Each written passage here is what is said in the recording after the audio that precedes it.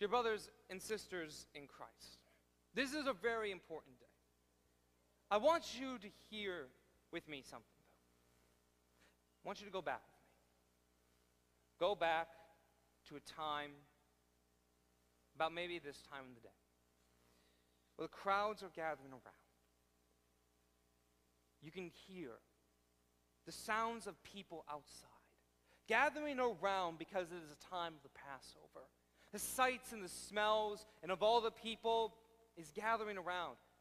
And you stand before in the courtyard of the temple, freshly cleansed that day and yesterday, because the guy speaking right there. And he's speaking such wonderful and amazing things. He's speaking to you about what is going to be happening in the coming months, the coming years. And then the Pharisees show up.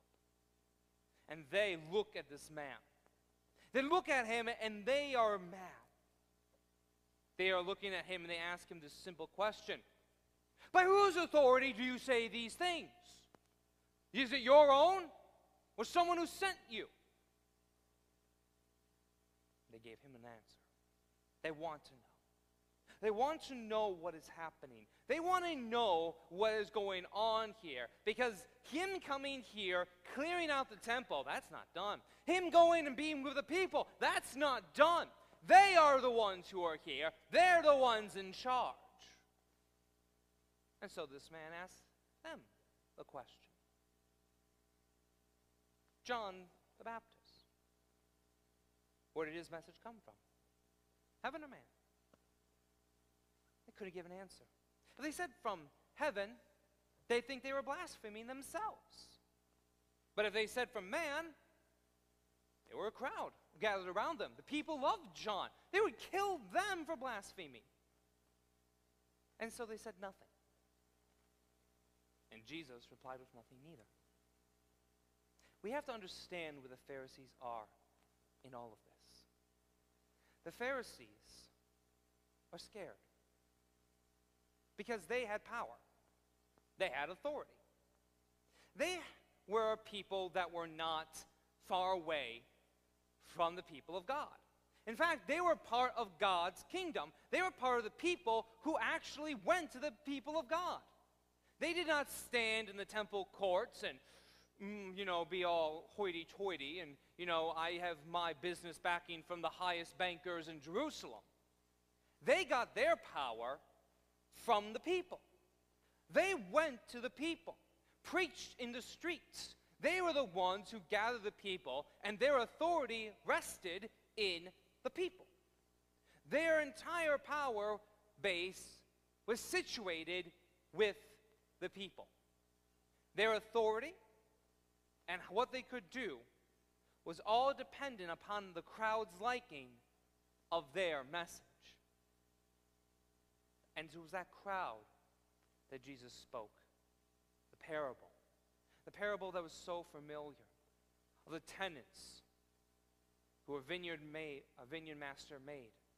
Beautiful, lush grapes, overflowing with goodness. But the master had to go away.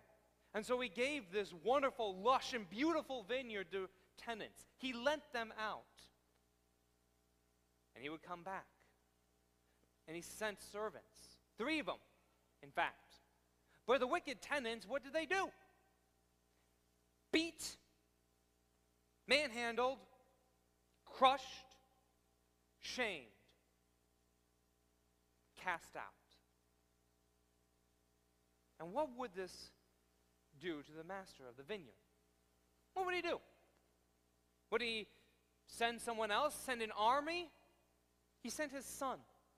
Because maybe, just maybe, they would respect his son. But of course, the tenants come, they see him coming, and they completely disregard him, instead killing him so that they could have the inheritance, drag him outside of the vineyard, and crush him to pieces.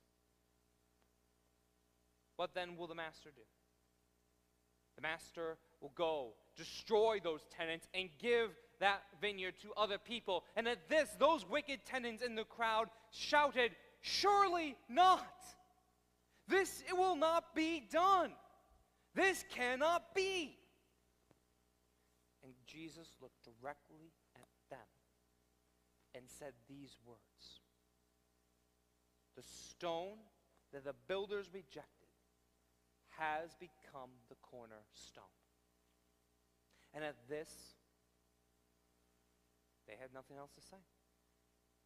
But instead, they would go off and they would plan to send spies to catch him, turn him over to a higher authority, to Pilate himself.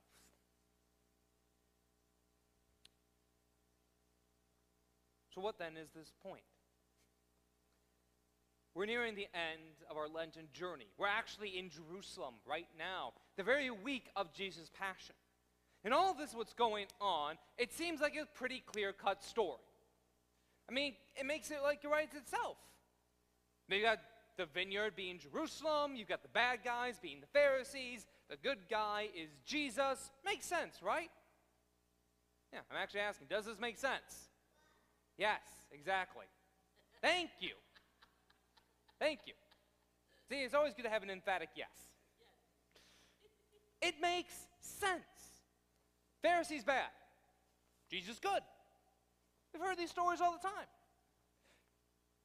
But to just keep it like that is actually to lessen the gospel. To leave it at that defangs and destroys the law. Because there's something more going on. What is really happening here, and what I want to make it across to all of you today, is Christ's message of authority and what we fear. For every single person in this room, and maybe if you're a kid, this will come later, but everyone here has a fear of losing. A fear of losing authority. The Christian church has actually been very good at that. The Christian church right now doesn't have much authority in this culture. It doesn't. To be frank with you, this is something that's actually kind of a new thing. Because the church always has had some authority in culture, right? Think back. You've got the authority of the people when they were in Rome, where they were hiding away. But suddenly, there was a Roman guy who saw the sign of a cross in the sky, written in the stars, and said, you know what? Christianity seems like a good idea. Let's make the entire Roman Empire Christian. And suddenly, Christianity went from the shadows into the spotlight. And they now had political authority. People who were in power wanted to be Christian, not to hear the words and the saving power of Jesus Christ, but because suddenly their power and their status was attached to being Christian. And so, the early church wrestled with this idea. How can we maintain the authority of Christ and have earthly authority as well? Did they do a good job with that? I'm actually asking you a question. Did the church do a good job with distinguishing authority between God and authority in the world? Yes or no? No. History is written bloodily. During all the Middle Ages and even after all of that, you see what has happened. You see what can happen. A church now, instead of being the authority of God, relies on their own authority. And it was great and powerful. It could produce kings and queens, emperors, and they could get rid of those very same rulers. They could unleash war and destruction across all of the known world, even destroy their own brothers and sisters who disagreed with them. The power and the authority of the church was great in the world. They were the bastion of culture. They were this wonderful retainers of knowledge and history. They relied on their own authority. And they were scared to lose it. I can understand that. Because for a long time, we lived in that authority. We had some measure of say in our culture. We had some measure of say of what was going on in the world. But the world changed very quickly. Right now, my family is watching a show. May remember it, West Wing, from all those years ago. Yes, as a young child, I loved the really boring political shows. I still think that it's still better than watching the politics of today, but that's just me. But I realized something very strange as I'm watching it now as an adult. This show only appeared maybe 20-odd some years ago. And they had, in that show, an actor playing a president who prays, quotes scripture, is unapologetically Christian in that show. Could you get away with that today? No. The authority of the church wanes in our culture today. The authority, our authority, isn't seen as much. And we still try to make it better. We still try to, put our authority into the laws of this land. We still try to put our authority forward in this world, but what happens? We see it. Whenever we put our own authority and put our hope and our trust in our own authority, whenever we go and we think that we know what's best, that we can say what is best, we put all of our hope and our trust in our own power and authority, we become like those Pharisees. Our hope and our trust is in our own thoughts and minds. Our power and trust is in our own authority. And to that, Jesus looks at us, looks us dead in the eye, and says this: the stone the builders rejected has become the cornerstone. Anyone who would trip on this stone will be broken to pieces. And whoever is hit by this stone will be crushed by it. Sounds like a no-win scenario. But we see where the ultimate authority comes from. This Jesus is the ultimate authority. He is the one who is the cornerstone, by whom all things come from, who lays the foundation, who is the very person in which all authority on heaven and on earth is. We see this power throughout his work. He preaches and teaches and does new things like no one else because he has that authority. He is the one who can go into the very temple of God and cleanse it because he is the Son of God. He is the one who can go and chase demons out of people. He is the one who has the authority to calm a storm. He is the one who has the authority to make all things new. He is the stone that the builders rejected and has become that cornerstone. And what does he do? And what does he use that authority for? Does he use it to prop himself up? Does he use it to gain followers for himself?